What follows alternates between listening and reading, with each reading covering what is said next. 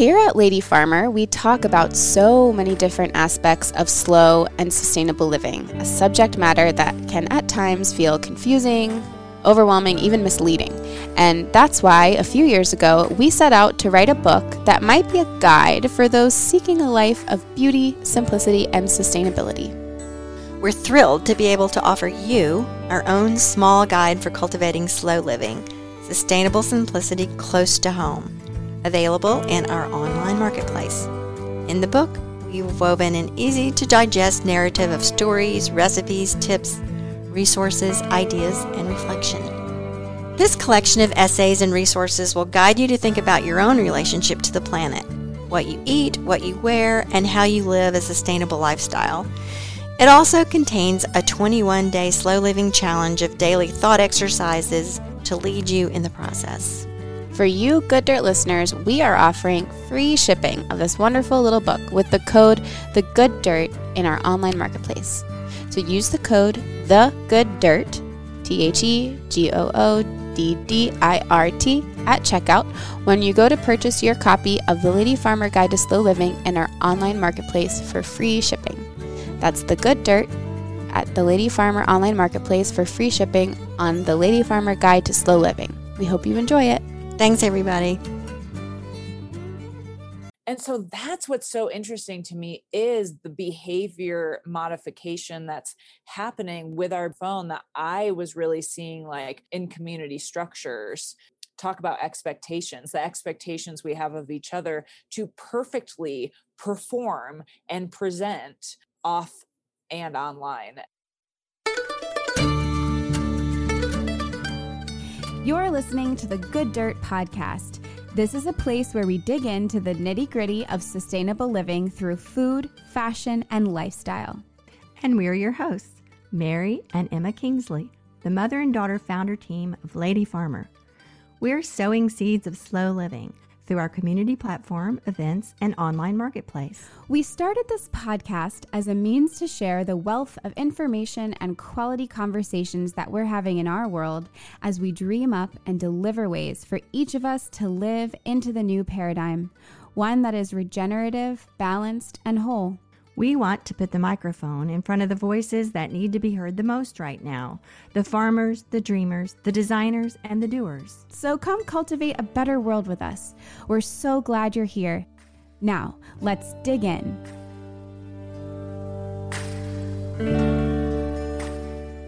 Wasn't yesterday so much fun?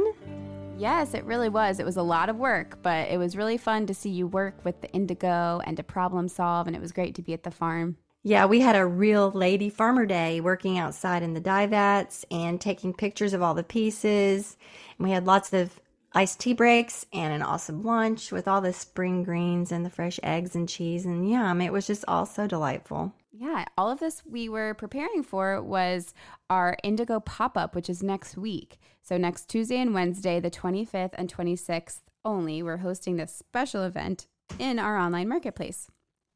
Some of you may remember that we did this last year, and it was so fun, and you lucky few of you got in on some of the super limited natural dye stuff that my mom does with her hands, and we're doing it again. All of the items are super limited, and some of the things we honestly only have one of, so really one of a kind, and we will take them down after the sale, so they won't live in the store like our other products.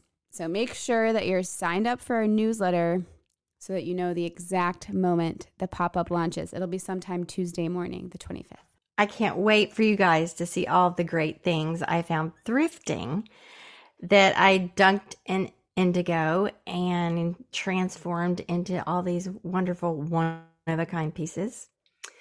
And I also did some gorgeous yellow summer scarves, socks, tea towels. I dyed those with marigold because it felt so summery and wanted to usher in the new season with a vibrant color.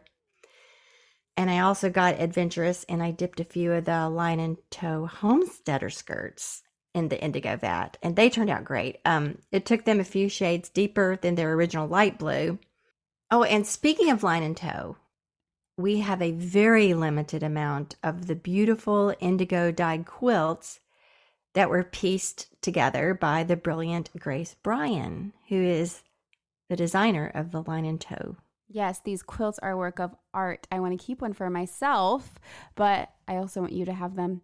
So I've actually been learning to quilt this spring. For my birthday a few months ago, my mom, bought me a beginning quilt class with Marlee Grace, and it was so wonderful. I found out about this class from a friend, thank you, Caitlin, who had also taken it, and it's an online, I guess it was a 4-week Zoom class, and we learned together live online. She taught us quilting history and some various techniques, and then we would go during the week and try things on our own. And at the end of it, you didn't have to finish a quilt, but most people had, and I finished an entire quilt in 4 weeks, which was really amazing and so fun, and I was so proud of myself.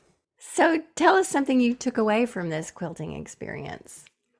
Yeah, I think quilting is so special and beautiful because it incorporates so much of what I think we value as a society, or should value, which is like taking scraps of things that might otherwise not be useful, putting them together, creating something like actually warm, like a human necessity, like warm, something to keep you warm.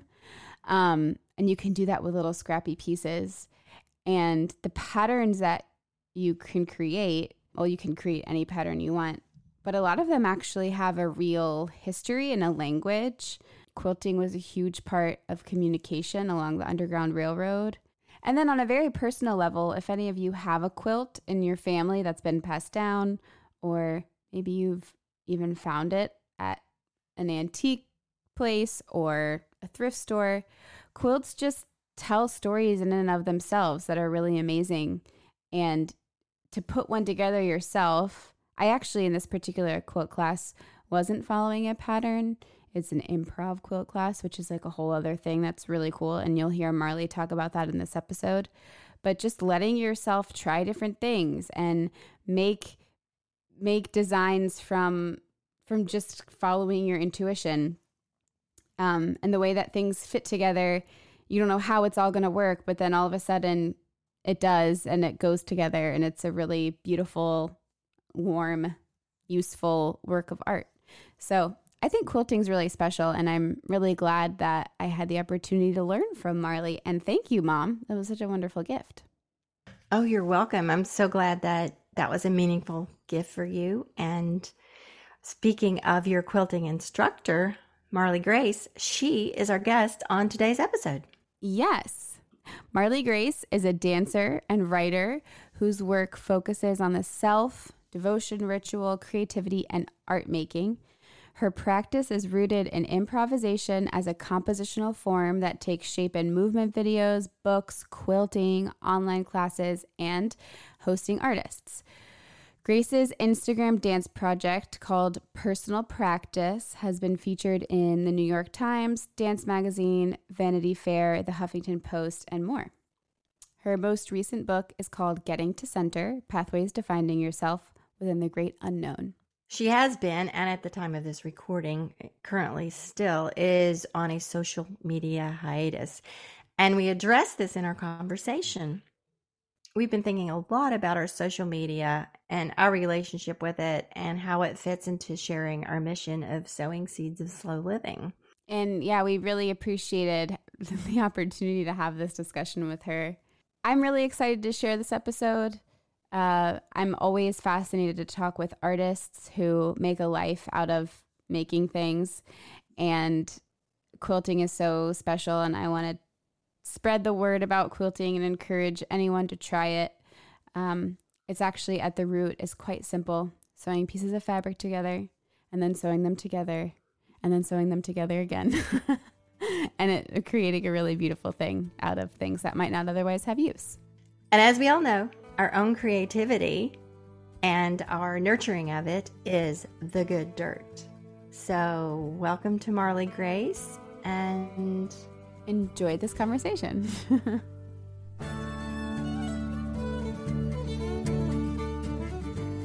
Emma and Mary, thank you so much for having me today. My name is Marlee Grace. I'm a dancer. I'm a writer. I'm a quilt maker. For the last year, I was a community radio show host, which felt like an important part of my identity I'm really missing right now. And yeah, I mean, the thing I have the most maybe knowledge in is dance as a practice, as an improvisational practice. That's what I grew up dancing, and I have a BFA in dance, and I love to dance. And and today, I feel like I have an art practice and a career, and they sort of intertwine with each other. In terms of that would mean I make money sometimes, and sometimes I don't from those things. And yeah, my career at this point is mostly writing books and teaching online courses, mostly about quilting, but also I definitely teach others, artists and small business owners, skills that I have acquired myself. So. Yay. I didn't realize that you had a BFA in dance and that you were such a I was not expecting you to introduce yourself as a dancer. Well, I think that's interesting because I joke actually that dance is the thing I have the most, it's the thing I have the most, it's the thing I have an actual college degree in. It's the thing that has landed me in the New York Times, Dance Magazine, Vanity Fair, the Huffington Post, the New York Times Magazine, and I make approximately $0 at it per year. So it's, my dance practice is completely what informs my quilting practice and my writing practice. That is really interesting what you just said about this, your main thing, your main mode of expression, or what you would consider your primary mode of expression, is not the thing that makes you a living. I think that's really relevant for these days when our economy is really changing and people are looking around for what am I going to do next? And I just think that's interesting. Yeah, and I want to talk a little bit about dance because I'm also a dancer. Marlee, I would say I don't have a degree in it, but I grew up dancing, high school dance team. Oh. Lots of nutcrackers. I believe I've performed the Nutcracker over 180 times. I counted at one point, but yeah, age 8 to 18. So ballerina, you're a ballerina. I grew up as a ballerina with the Grand Rapids Ballet Company. And then my degree is from the University of Michigan. So it's a modern and improvisational dance program. I bet you were Clara. I actually was never Clara. That's actually a great example of what I think those who aren't Clara turn out a very specific way. And were you Clara, Emma? No. Exactly. Exactly. We turn out a different way than those who are Clara, I think. The whole Clara thing is like a phenomenon. I was Clara's nanny. I was Same. I was a maid. Oh my God. Wow. This is so kindred. I did not expect this. Only dancers know what this is. I know. But I bet more people than we think might have been childhood ballerinas. So maybe they do know about it. Yeah. And so I have actually only, because I did grow up as an Albee ballerina, and in college I did not dance officially, but we did have a student run program, and I did a lot of choreography. I did not do any ballet choreography, but that was kind of where I was like, oh, it's fun to dance barefoot, and I guess I'll take some of that modern Duncan training that I had growing up, and I choreographed a lot, and that was the most fun I've ever had. And now mostly I dance for musical theater, but it's only been recently that I have even heard about improvisational dancing. Yeah. So can you tell me, I mean, this is totally selfish, personal, but I want to hear about that. I'm happy to share with you. It's so interesting because, and, we talk about this in quilting class a little bit, that I think some people think improvising is means random, or it means just winging it. And I do think that that's not totally wrong. I think that's part of it, but improvising, I think, definitely in quilting, but especially in dance, is a technique of its own. It's its own thing to be studied, that really has to do with compositional choice making. So my college professor, Amy Shavas, was taught improvisation. She introduced me to these 4 women. There's now 5 of them in a collective called the Architects, and they've been practicing together for like 20 years. And so they teach a yearly summer intensive called Michi, which stands for the Movement Intensive in Compositional Improvisation. And, you know, I started working with them in 2012, and they remain my dance mentors today. And yeah, it's a lot about you know, asking questions of like when to go in, when to remove yourself, when to do the same movement over and over and over, when to slow down. It's like you're asking yourself a lot of these questions. And a lot of the people who engage in that work come from traditional sort of modern dance backgrounds. A lot of them have BFAs, are professors themselves, and a lot of people are just movers, people who don't identify with having like the training or the capital D dancer. You know, I'm on my social media holiday until mid-May, so you can't find what I'm about to tell you about, but I for 5 years have had this Instagram feed called Personal Practice. And so it slowly accumulated tens of thousands of followers who wanted to watch me make these dance videos, which is what landed me all this really interesting press. I think people were kind of like, wow, what a phenomenon that this person is so witnessed by so many people. And I think yeah, that's kind of where my dance practice has lived. And so it's been interesting the last couple of months to not have that container to put dance videos. And then I choreograph and make music videos with people mostly is when if it ever turns into a job, that's sometimes where the job part of it lives. But yeah, that's amazing. And I was also going to ask, because you called it a dance practice few minutes ago as well, and I don't hear that term a lot either. And can you tell us a little bit of what you mean by dance practice? Yeah, you know, I think that's part of why I called the project Personal Practice and not like personal performance. Getting to Center, which is the book I put out last year, and in the online class I'm teaching right now, I definitely, and any online class I'm teaching, I definitely like invite students and readers to think about like, what are you practicing? Like, what is it that to me, what you're practicing is maybe what you're paying attention to. Right now I'm practicing skiing. It's like whatever you are showing up for maybe is another way to put it. And I think for me, keeping things a practice means that they don't finish. And I think that has felt really important to me is I think capitalism and Instagram a little bit, like Instagram really is the performance of the finished thing. And it's the performance of the in progress thing. But when you make it into a post, you're completing a cycle, you're finishing something, you're finishing how you show it. And so, and I do that with personal practice. I'm like, here's a video, it has a beginning, middle, and end. But it's really like a snippet of the practice. So yeah, those are kind of some questions, maybe more questions than anything else. But the idea of practice is so interesting because you hear about, yoga practice, meditation practice, and we speak of practice in terms of something that enhances mindfulness or teaches us mindfulness. And what does that mean? That means being in the moment and like being where you are and all that. So the idea of dancing or any kind of art, I think, as a practice as opposed to performance or getting ready for a performance or kind of trying to perfect something is really kind of a different angle on it. Whereas it's more of a private thing. It's not maybe intended for public sharing, or if it is, it's shared in a different kind of way.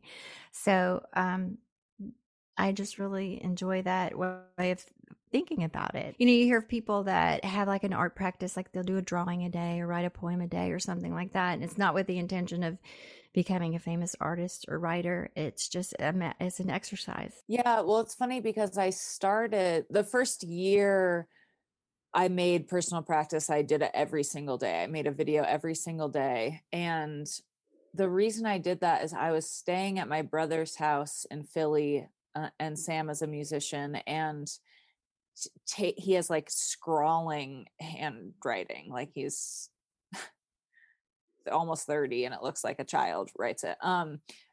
He wrote in his handwritings, just sing a song every day, and had it like taped Yeah. to his wall. And I loved that because I think that same year his album like got a 5-star review in Rolling Stone magazine and was like, on all these year-end lists. And his goal was never that. His goal was just sing a song every day. And I really feel that with personal practice more than any part of my career. Is my only goal was to dance every day. It wasn't to get better at dancing. It wasn't to be in the New York Times. It wasn't to have fancy people interview me. It wasn't to have celebrities love my dance videos. It was just to dance every day. And so it is really interesting to think of some of the other spots in my career that maybe haven't been as publicly noticed, and what my intentions have been with them has been to perform and to finish and to do great. And generally when my expectations are so high, it doesn't really work out so good. I mean, it's fine. I think people show up. I think people read my book, so it seems, but I can't help but notice, not in a self-deprecating way, to be like, yeah. And it's a job. I get paid a nice check from a publisher. I write a book, I put it out. I've got some expectations around it. And I think that's what has also kept my dance practice so pure, is because there isn't that exchange of money. It really keeps my expectations really low. You have something in you that wants to be expressed or performed or produced or whatever, and you just do it without the expectation of the outcome. And it's so much less stressful and anxiety provoking if you could just get yourself in this space and doing this just to do it. Like, also like kind of like taking out the ego part of it, which is like the whole point, right? Yeah. Like I feel like once you do that, that means you're like really doing it. Yeah. It's so much harder said than done. It's really hard to do it that way. Yeah, it is. Sort of on the same subject, what does your personal practice, dance practice look like now without that Instagram container? It almost makes me like physically sick to have to be like, it's not really here right now.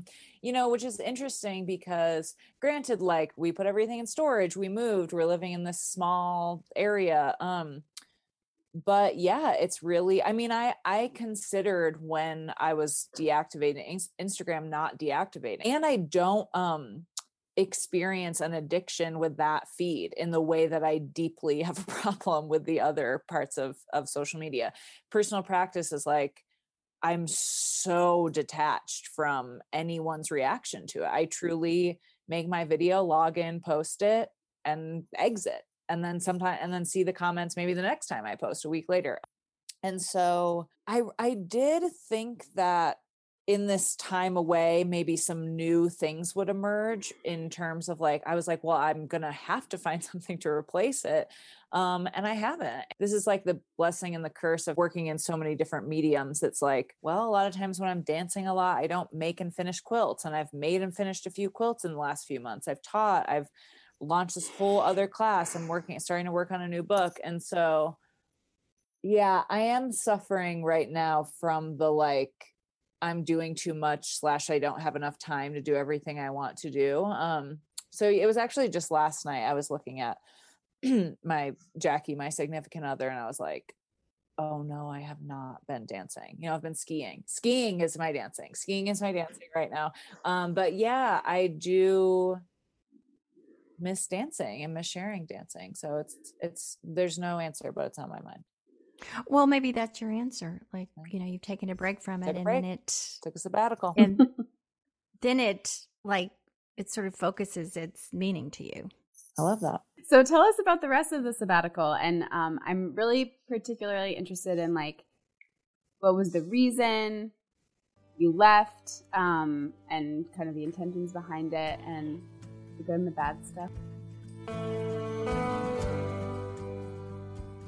Just a quick interruption here to tell you about something we love here at Lady Farmer. Is it just me, or does anyone else ever get depressed at the amount of plastic in your bathroom? I know that's kind of weird, but if you're like us at Lady Farmer, actually, if you're listening to this podcast, I imagine you've thought once or twice about the amount of plastic in your house and just what feels like it's unavoidable. A big one is shower products and bathroom products in general. It's really hard to find things in glass jars, reusable jars. Let me tell you, we found Plain products about 4 years ago, actually, pretty early on when we were starting Lady Farmer. And I haven't used anything else since on my hair.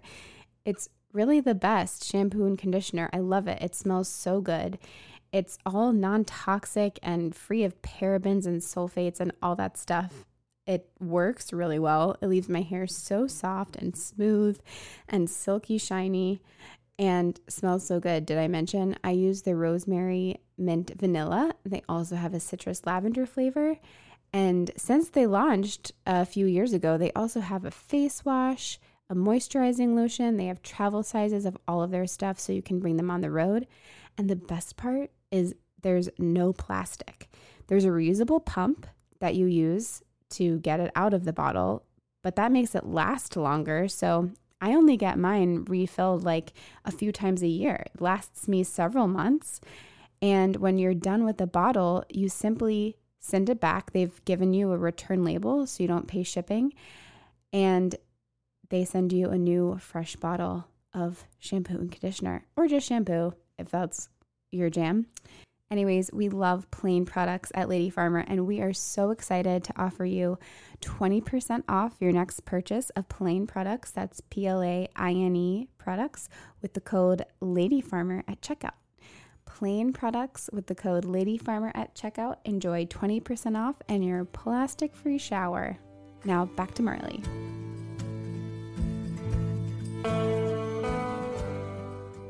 Yeah. So, gosh, where do I begin? So I was born in 1988. No, I'm just kidding. It's like I came out of the womb an addict. No, but really, God willing, this May will be 10 years of being sober, and when I use Instagram, it just really reminds me of my drinking. I can't really seem to put it down. As soon as I pick it up, there's no timer, there's no app moment, there's nothing that can really stop me, from going for hours, in the app.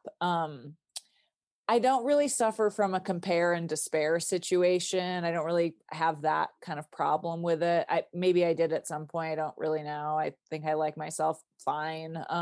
But I noticed that not only could I put it down, there also was part of me that was like addicted to the chaos.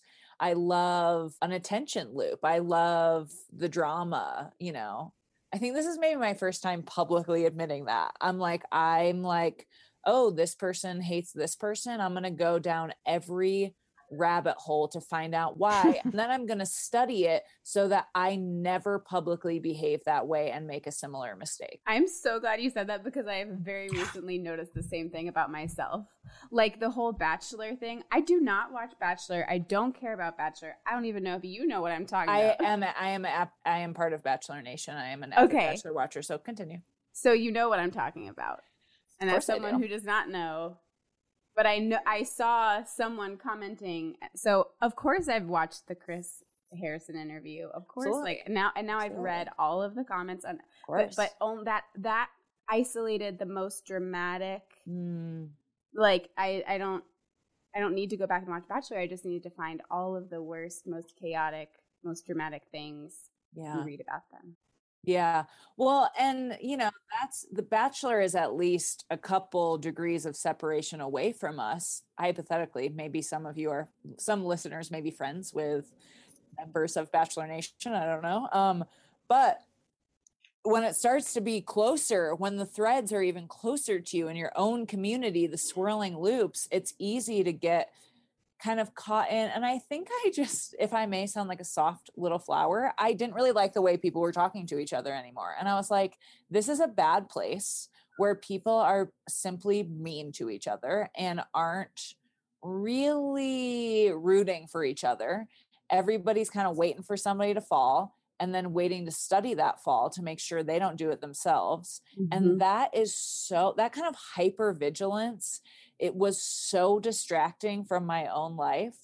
And I will say that 70 plus days away from that is absolutely the greatest gift I've ever given myself. And so, I couldn't put it down. I think I was also really I'm curious about, it's so interesting that people who are like the greatest, and I don't mean this in a judgmental way, I put myself in these categories, radical artists, queer people, the social justice, experts, authors, activists on the front lines. We use Instagram hour after hour, day after day, when Instagram is just, it's a company that makes people billionaires because they're stealing and selling our attention. And I talk a lot about this point. It's like they're actually not stealing it, they're just taking it because we are consenting, we're opting in. And so that's what's so interesting to me, is the behavior modification that's happening with our behavior in our phone, that I was really seeing like this is completely modifying our behavior as in community structures. Talk about expectations, the expectations we have of each other to perfectly perform and present off and online. And so, yeah, I was like, I don't really want to be there, and I don't want to just log off. I just don't want to be there at all. So I totally deactivated, and yeah, it rules. Yes. So I've been wondering about this myself as well. So it, when you are involved in it and it takes so much time and energy, and does it really do what we tell ourselves it does? Does that make sense? Yeah. Does it really help business? Does it really create interest? Or is it just an insatiable hunger out there for people just scrolling? I mean, does it really mean anything? Whew, Mary, I mean, does it really mean anything? I mean, well, here's the thing. I'm excited I shared this a little bit with I have a Patreon, and I shared it just a little bit there this morning. So I have an email list that I've been growing for years, and it's not small, but it's not huge. And I just launched a new online class that encourages other artists, small business owners, to teach their own online class. And with totally deactivated from Instagram, it was my highest online class launch I've ever had. Couldn't help but ask myself the question of, what in the literal FUCK have I been doing using Instagram so much? This is such a timely conversation, as so often they are. And there's this, as this pressure and expectation to, like, put up, produce, be out there, and it feels like an obligation. And I've just very recently been asking myself, why? What if we just told our audience, we're going to communicate with you directly now, please tell your friends? And like you just had the experience, you had the best launch ever for a course. I think in our case, we've been afraid to experiment with that sort of thing, like, things would fall flat or whatever, and they might still. I don't know. I really don't know what role social media plays in creating our community. I don't either. I mean, I think that's where I had that same question. I really wanted during the sabbatical to launch a new online class, to test it. I was, and I was like, maybe 5 people will sign up. I have no idea. I have no concept of how many people come from Instagram. And again, the last time I sold like a pre-recorded course with unlimited signups was a year ago. So my email list is bigger, which means someone asked me, they were like, well, don't you think it would have been even bigger if you would have had Instagram and posted? And I paused to be like, maybe not, because I was like thinking of all the things I've done in the last 70 days, like chipped away at my debt, worked on a new book, made quilts, taught quilt class, learned to ski, took my dog for walks, finished 2 books. I haven't finished a book in like years. Like, just kind of all of these things that I'm like, how much of it is like my mindset being open to receiving that kind of money, launching the class, and where is that mindset because of not being on Instagram? Where did I get more creative in marketing? Where did I get more personal? I reached out to a couple friends to be like, will you share this with people? I think that's part of what got signups. I think in general, it's not doing what we think it's doing. And I think we put a lot of expectation in certain things like the follower count and like, I don't know. I think we put a lot of eggs in that basket, and it's like maybe like a little of it is relevant and true somewhat, but like most of it is not. And most of it is actually kind of under the surface, like this iceberg of a lot of things we actually don't want, kind of that you discovered and are right now experiencing. Yeah, I mean, it's something I talk a lot about, is like, it's really nuanced. I'm staring at this book, the like 10 arguments for deleting your social media accounts right now. And it's like, yeah, this is written by a man who's a multi-millionaire because he invented some tech thing a long time ago. It's not like, and it's a great book, but what I'm saying is like, there's a lot of, I think, especially in a year of quarantine, in a year of what I think was, so important for racial justice and the uprising that we saw across, the United States. I think, the light that was shown on the movement for Black lives that has been happening for years and years. I mean, truly for centuries, but really that movement specifically for years, so many people being like, oh, my bad, this is happening, was because of Instagram, was because of a free resource that the most marginalized people can use to spread their message to other marginalized people who are isolated and alone in their homes. That is amazing. That's a miracle, and that's magic. And I think it completely fucks us up and makes us more isolated and more disturbed and more obsessed and more alone. And so I don't know. I don't really know, but it's scary to me either way.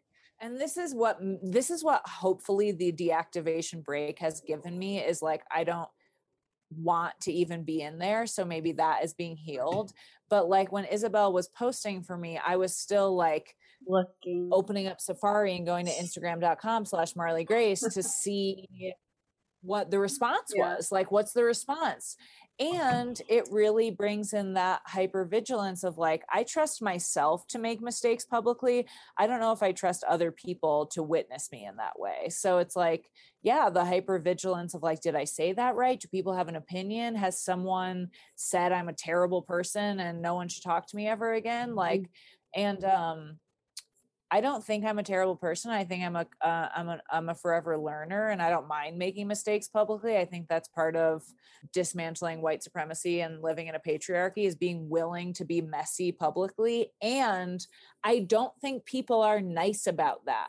And I don't really like that. So I don't really want to go there. Maybe I'll turn all the comments off. That'll really piss everybody off, and I don't really care. Like, I think that's where people have made up rules for how we should, I'm doing air quotes for you listening, for how we should do Instagram. And that's where I'm like, again, joke's on you while the people become billionaires. Watching us be addicted to the loop. Comment all you want, and I will be out skiing and saving the planet with my online services. Goodbye. That's what I think, Emma. Preach. I love it. I love that. I'm going to go back and listen to this when I'm feeling down. Me too. Me too. I'm going to go back and listen to it if I'm in the K-hole of Instagram and be like, what did I say? And I do the thing where I get on and see, how did this post do today? And then I'm in there, and it's awful. And it makes, I can physically feel it somewhere in the center of my body. I don't know what that's about, but I can feel it. Yeah. It feels bad. It's a bad feeling right in the middle. Yeah. Sounds about right. Isn't that sad that we so bad. keep doing something that feels bad right in the middle of our body just every day? Well, okay. Marlee. Crawl out of the darkness. I know. Marlee, I loved taking my improvisational quilting class with you. I guess your class. I had a wonderful experience. I'm so proud of the quilt that I made. We talked about it at the last class, but and I get a little teary thinking about it, but it's really hard to like be proud of yourself about stuff. For me, I'm hardly ever proud of myself, and I'm really proud of that quilt. So could you tell us a little bit about how you got into this beautiful art and what it means to you? Yeah, in 2013, this is kind of part of the like how I got to where I am today. So my first business endeavor was I owned a shop, gallery, and artist residency in Grand Rapids, Michigan, where I'm from, called Have Company, that I ran from 2012 to 2016. And one of my first residents was my dear friend, Eliza Fernand, who is an amazing quilter. And she taught a quilting class, and I was just completely obsessed. And to me, it was really like an opportunity to make sort of usable objects with my dance practice. Like I got to apply my dance practice to this thing that I was like, wow, I can like make this finished object. And so, yeah, I've been quilting on and off ever since. And I've always taught quilt class in real life when I'm traveling, and people started asking for it online. And it sort of a classic case of like, as quarantine and COVID-19 began, I was like, everybody's got a sewing machine because they love to make masks and they're all home alone and they probably want to make a quilt. And so, yeah, I figured out how to teach it online, and it is hands down my favorite thing I think I've ever done in my career. It's my favorite thing to teach. I love teaching to a smaller group. I love it. Roots me in my own practice of quilt making. It has required me to go deeper into the complicated and beautiful history of cotton in America and the quilt and why the quilt is the way it is today. And I love teaching with Christy. I love seeing everybody's quilts. I love people being proud of themselves. And yeah, I think it's the greatest online class on earth. And I said it here first, people. Absolutely. I will, what's it called? Endorsed by Thank you. Emma. Appreciate that. Thank you. I love it. So Marlee, like what inspires you and what encourages you and what do you look out on the world every day and say, wow, that makes me want to keep going? Oh my God, Mary. It's got me really teary-eyed. I mean, really people. I would say other sober people and other gay people. A lot of like my first thought, I was like, gay people. Gay people make me want to keep going. Jackie and I are watching we watch this. We love reality dating television. As I mentioned, love The Bachelor. And we've been watching the show Are You the One? And Are You the One is an MTV reality dating show. And they have a queer season, which we're watching now, where everyone is like sexually fluid. So everyone is like bi or pan. And it's so amazing. And I didn't expect this, but we started it yesterday and I'm going to get teary-eyed. I got really emotional. I think I was like, wow, we never see ourselves on reality dating shows. Like, I mean, The Bachelor is truly the straightest television show in the history of all time.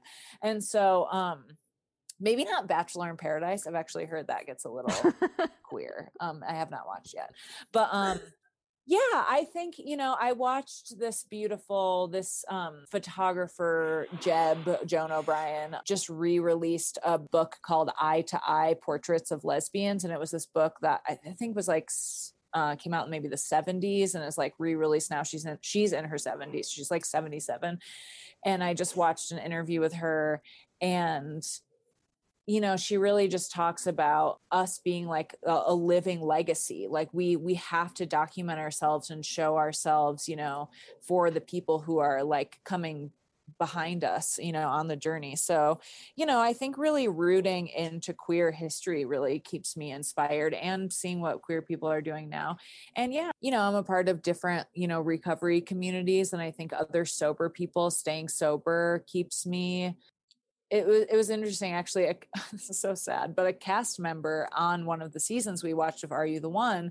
I was like Googling about them, and she was sober but died of an overdose. And it really impacted me to be like, whoa, we just watched this like funny show where everyone's wasted the whole time. And then she like finds sobriety, but she died. And, I really think about the alcoholic who is still suffering. And that's part of why I try to stay sober.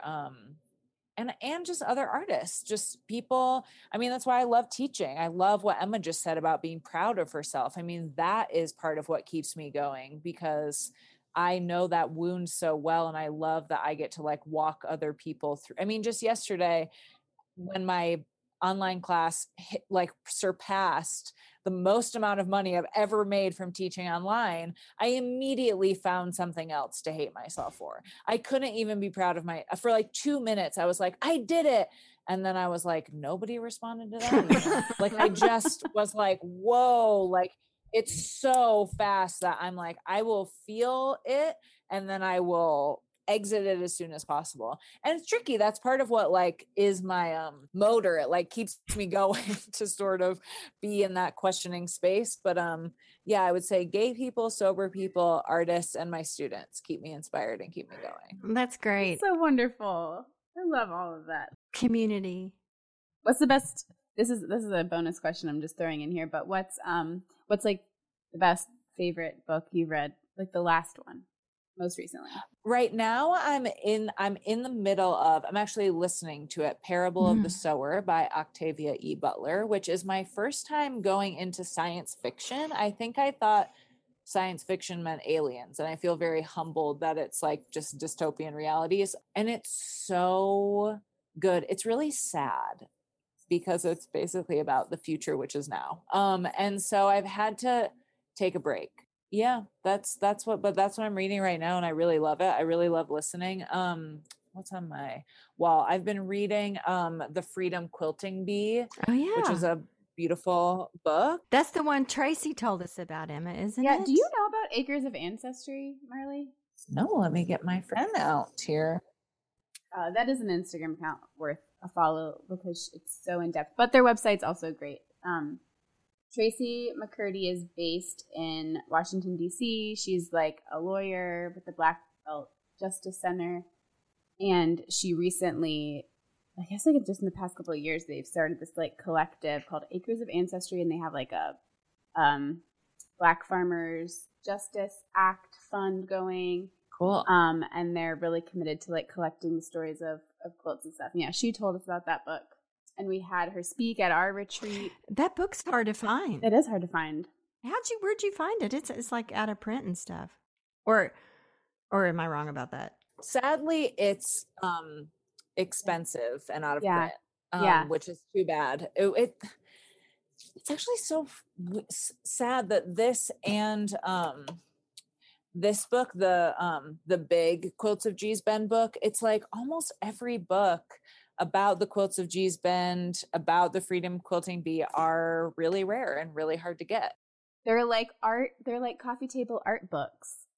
When she told us about that book, I remember I thought, I want to read that book. And it was like, I don't know, it was like $50 or $60 or something. Yeah. So I didn't buy it right away. Yeah. But, someday I'll track it down. But so, Marlee, at Lady Farmer, we are pretty much, we've been a lot of things over the past few years, and we dip our toe in a lot of stuff, but the main through line here is slow living. We always come back to slow living and tie it to sustainable living, and how can we live into this like regenerative paradigm and all of those things, and we have found ways to express that in a lot of different ways. And for us, particularly my mom and I, because we are both artistically inclined in different ways, we think a huge part of that is through art. And so that's part of why we want to talk to you today. So I'm interested in your thoughts about slow living. I don't know if I've ever heard you talk about it or mention it, or what you think of the term or the words or what it means to you, but I'd love to just hear you tell us about what you think about slow living. This is a great question for me as someone who does not identify as like a slow living person. I think, it's funny that I make quilts. I guess that's about the slowest slow living thing that I do. But I think otherwise I'm like a really fast mover. Like you know what I mean? I think when I think slow living, I literally am like, you're milking a cow, you're making a quilt, you're like planting your seeds for the spring, you're in your clawfoot bathtub in your barn. I'm not really sure. I mean, I'm like obviously being as stereotypical as possible, where I'm over here like your hashtag cottagecore. Yeah, exactly. Cottagecore, where I'm like listening to Justin Bieber as loud as possible, eating Oreos and maybe doing an exercise video. You know what I mean? It's like, I'm not like, I'm a little like chaos living over here. I'm not, yeah, it is really interesting to be in partnership with someone whose career and like interests are really different than mine, in terms of Jackie being a wildland firefighter and going back to school for natural resources. I think she has brought into our partnership a lot of questions about how our actions sort of impact the earth, which has been helpful to me. We've been just talking a little bit about eating a little less meat and our carbon footprint, and, you know, some basic things like that maybe remind me a little bit of slow living. It's funny because when I feel slow living, I'm triggered by some kind of like lack of urgency. Like, I think so much about, that duality of like, there's so much to do, and if we go too quickly, we're going to burn out. And when I think of like the stereotype of slow living, I'm a little looking at my watch, like, can you get to work on the tasks at hand of saving the world and the people in it? You know, it's so, I love that question. I'm challenged in a good way. So yeah. That's funny. I don't know if I've ever like admitted this super publicly, but I really relate to that actually, Marlee. And that's a little bit of an inner turmoil, because with the brand and with everything we do, we promote slow living, but I do most of the time, I really have to fight for that, like slowing down, and I have to remind myself to be that way, because I similarly just have a million things going all the time. I think that's the case for most people, and that's why we talk about it. Mm-hmm. Yeah. Yeah.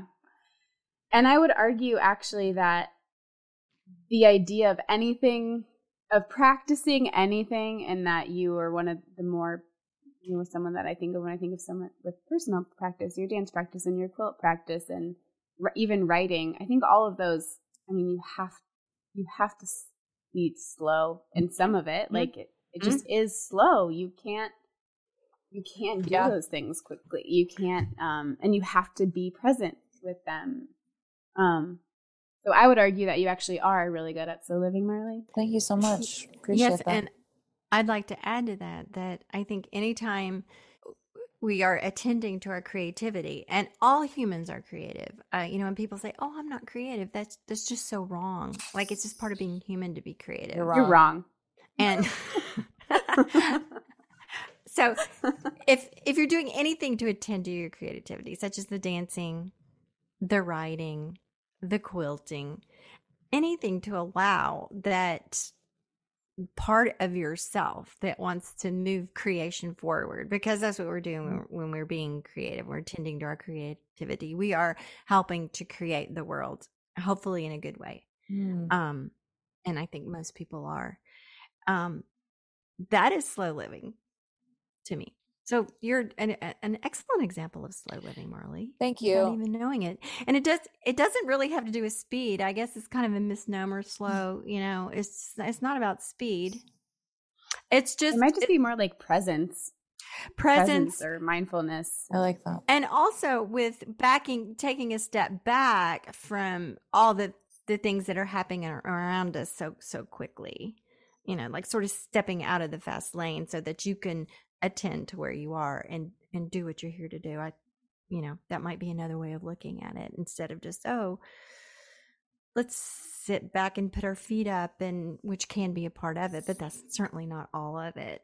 Well, the thing that's so interesting thinking about maybe this is not, I don't have a resentment, but my judgment call or something is like, I mean, being deactivated from Instagram is absolutely the slowest living I've ever done. And so I think what has always been me, I'm always a little like of like the slow living with the incredible Instagram feeds, like the ads, the influencer ads on Instagram about slow living. I think that's where I'm like, we're just a little bit sheep with the eyes closed or whatever of like, wow, you're gonna like, it's when I just said sheep. I'm literally, I don't even know whose Instagram feed I'm picturing, but I'm like picturing the like girl in her dress and she's with her sheep, but she obviously set her tripod up with her iPhone to show us. And if you go to wool.com and type in the code slow living Stacy, you get 10% off. I don't know, you know, I don't really don't want to sound like an asshole, but that's when I think of slow living, that's literally what I think of. I'm like, cool, you like did a great job performing your life for us. That apparently is slow, but you're on the app all the time.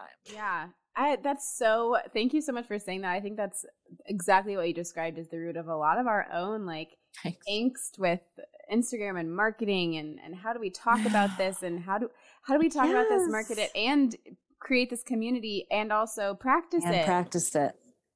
Here's another question we always ask our guests, and it's really great. We get so many awesome answers, but what does good dirt mean to you? And you can answer that either literally or metaphorically, or just what is the good dirt to you?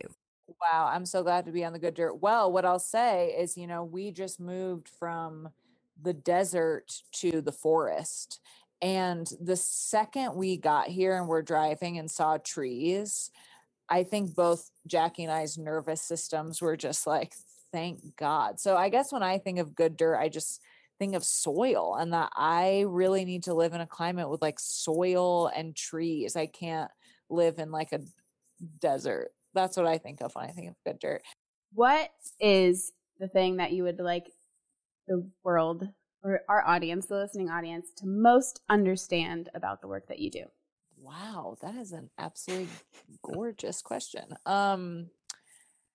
You know, I think that I take the work really seriously and I don't take myself seriously. I think that's what is really important to me, and everything that I do and how I show up is like, I think that's what being off Instagram has taught me. Like, it's just, and like falling down on the side of a mountain a lot, learning to ski has helped me with that also. It's like, there's a lot of serious work to do. And we, in the joy and the hobbies and the pleasure, we have to like not take those so seriously so that we can kind of bring some of that brevity to the work. So I guess that's what I most want people to know.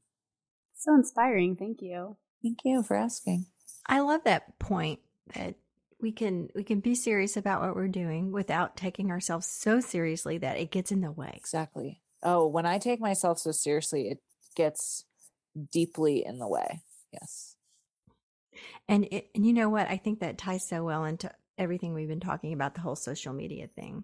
It's a wonderful way of kind of coming back where we started. So, Marlee, anything else you would like to say or add, or just anything? Yeah, of course. People can find me at marleegrace.space. If you go to marleegrace.space/home, that's where you can find all the links to all the things. You can become a member of my Patreon. You can take my quilt class, which I'm sure will be happening at some point when you listen to this. Send me an email. If I'm on Instagram, it's Marlee Grace or Personal Practice. And who knows if we don't know. There. We don't know. That's kind of fun. It is kind of fun. I might be there. I might not be. We don't know where I'll be, which I love. Thank you so much. This was so wonderful, Marlee. Thank you, Marlee. Thanks so much. It was a really fun conversation. Thank you, Mary. And thank you, Emma. I love the mother-daughter duo. It was absolutely so lovely to be a part of it. Thank you for inviting me.